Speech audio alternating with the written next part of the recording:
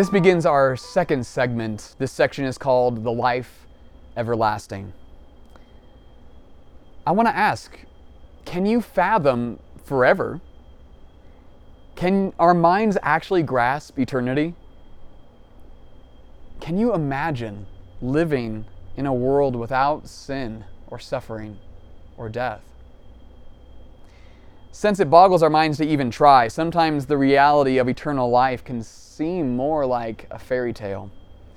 And some will say that eternal life seems like a fairy tale because it is.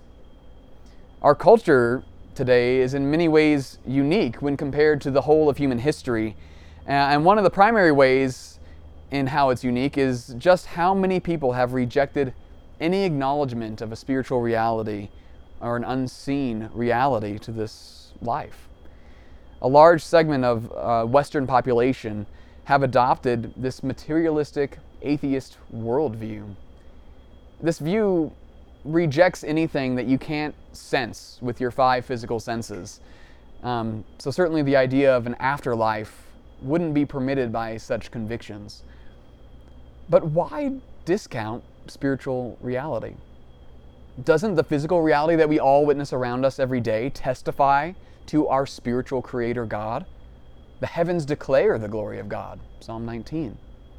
So we have to ask ourselves, do we really believe that we're smart enough, good enough, strong enough, or independent enough to not need God? A materialist atheist might say, well, show me God, and then I'll believe in Him. But the sad fact is that all of our hearts tend toward this attitude, even Christians. We who profess to believe in the invisible God still often live our lives as if all that is real is what we see, hear, touch, smell, and taste. And we engage with the world according to our own wisdom instead of God's. And at the end, death is the inevitable reality that we all must face, just like every human being who has gone before us. How do we do this?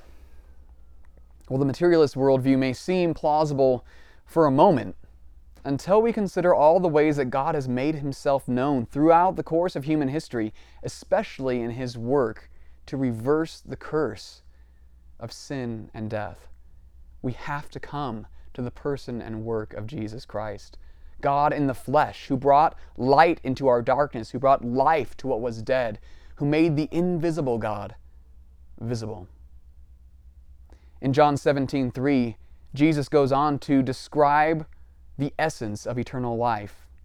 He says this, "And this is eternal life, that they know you, the one true God, and Jesus Christ, whom you have sent." This knowledge isn't simply an intellectual exercise. It's not just an assent to a certain core set of truths. This knowledge is a relational knowing. It's a trusting. And it's this kind of trusting that unites you to God through Christ and by the Holy Spirit. It's a personal knowing of the triune God. But what does that eternal life actually look like? When does it begin? How does it inform my sense of identity? Well, if we begin to know God through Jesus Christ today, then in some sense, Jesus says eternal life begins right now. But we also await the fullness of what this life will look like on the day when Christ returns, or when we pass through death into the presence of God. But we still have so many questions, right? Will I see my friends and family again? Will my dog be there? What will it be like? Well, there's much that we simply do not know because God hasn't told us. What about my husband or wife? Will we still be married in heaven?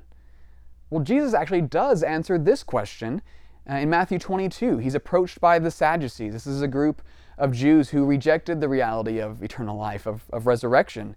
They asked him, "Teacher, Moses said, if a man dies having no children, his brother must marry the widow and raise up offspring for his brother. Now, there were 7 brothers among us. The first married and died, and having no offspring, left his wife to his brother. So too the second and third, down to the seventh. After them all, the woman died. In the resurrection, therefore, of the seven, whose wife will she be? For they all had her.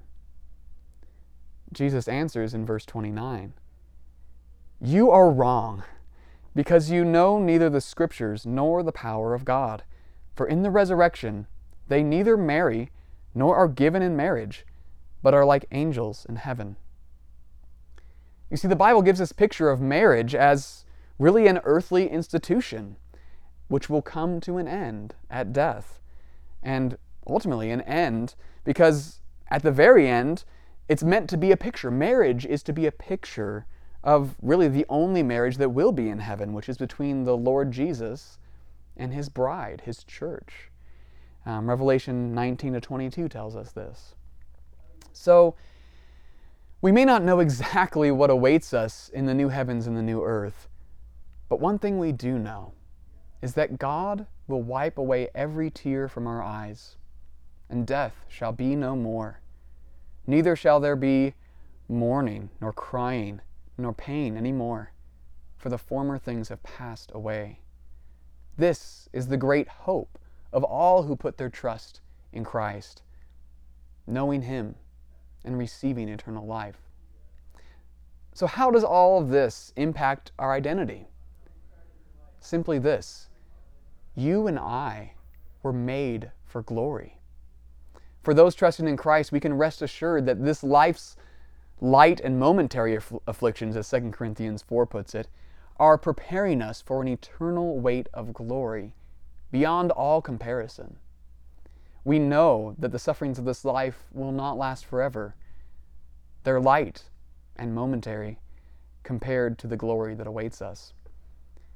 1 Corinthians 13 says, "For now we see in a mirror dimly, but then face to face.